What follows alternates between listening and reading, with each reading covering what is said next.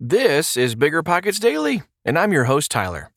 If you're ready to learn about real estate investing and you're short on time, what do you say we jump right in? Okay, almost time for the show. We'll get right into it after this quick break.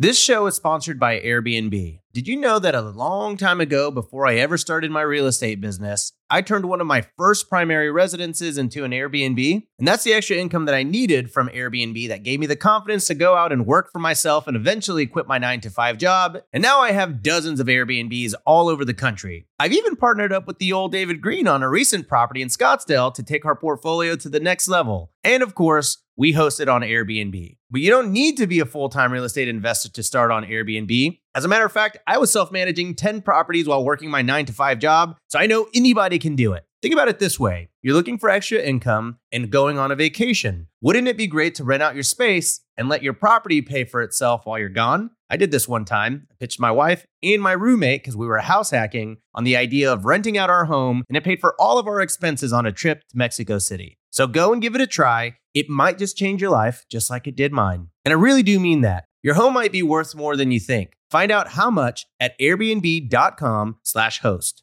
Meet RentApp, the seamless, secure, free way to collect rent. Built by a team of fintech veterans behind Square and Cash App, RentApp uses ACH bank transfers to deposit funds directly into your account. You don't even need to download anything. RentApp setup is straightforward for renters, and there are no apps for landlords to download. Both get peace of mind with a digital transaction history. That means no more lost checks, managing a dozen different payment apps, or even wondering whether payment was sent. Landlords say RentApp is the most convenient way to collect rent, and we think you'll agree. RentApp, the free and easy way to collect rent. Learn more at rent.app/landlord. That's rent.app/landlord.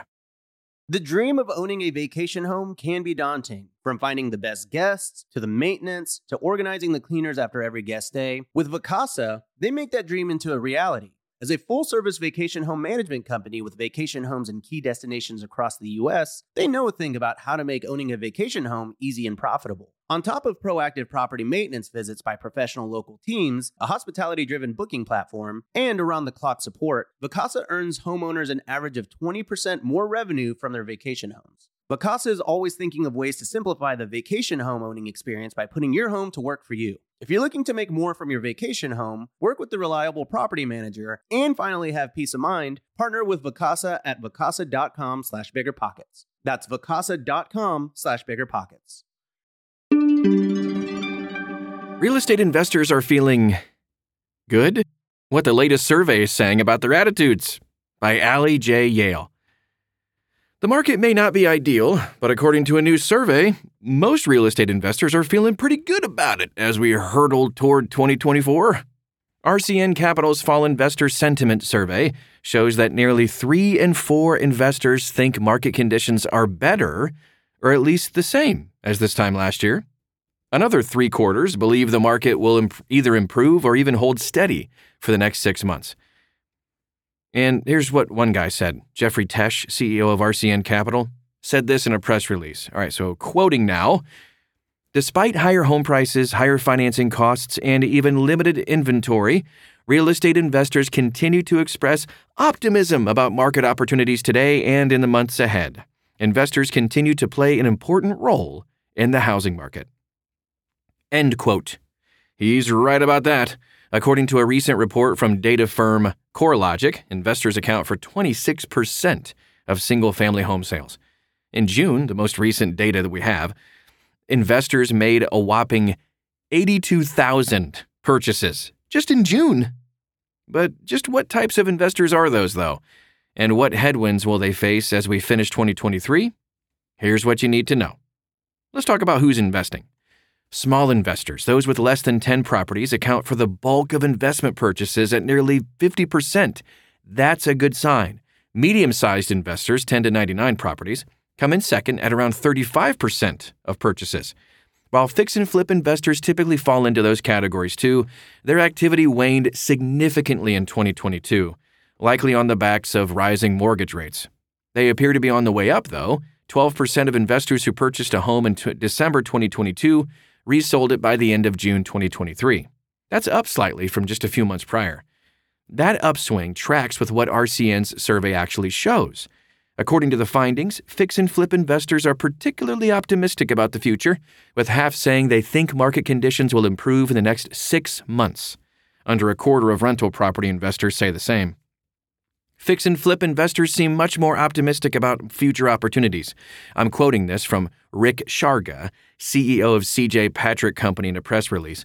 Also said, that may be an indication that flipping activity has bottomed out, but may also be a reflection of current challenges in the rental market, with rates continuing to decline even as more rental inventory comes online. End quote. Last point. Prepare for storms. Though investors, particularly fix and flip ones, seem to be optimistic, that doesn't mean things are going to be easy. There are still plenty of challenges to be faced in the coming months, some of which we have little idea of how they'll actually play out. For one, a potential recession is afoot. Deutsche Bank actually puts the chances at 100% now. Those are some good odds, I guess. And finally, continued high mortgage rates are throwing a kink in things too. While today's rates certainly aren't at the highest levels in the U.S., or certainly that we've ever seen, they're still at multi-decade highs.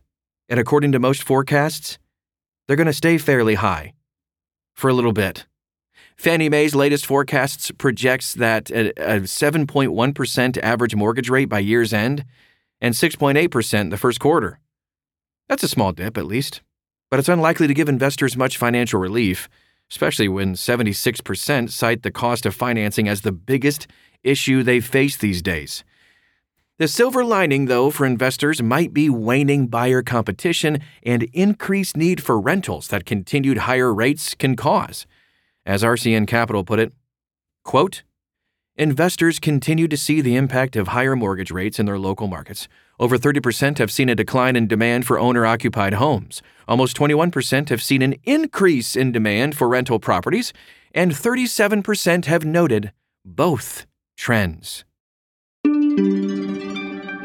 Thanks for checking out this episode of Bigger Pockets Daily. Remember, every Wednesday, there's a new investor story on the Bigger Pockets Real Estate Podcast.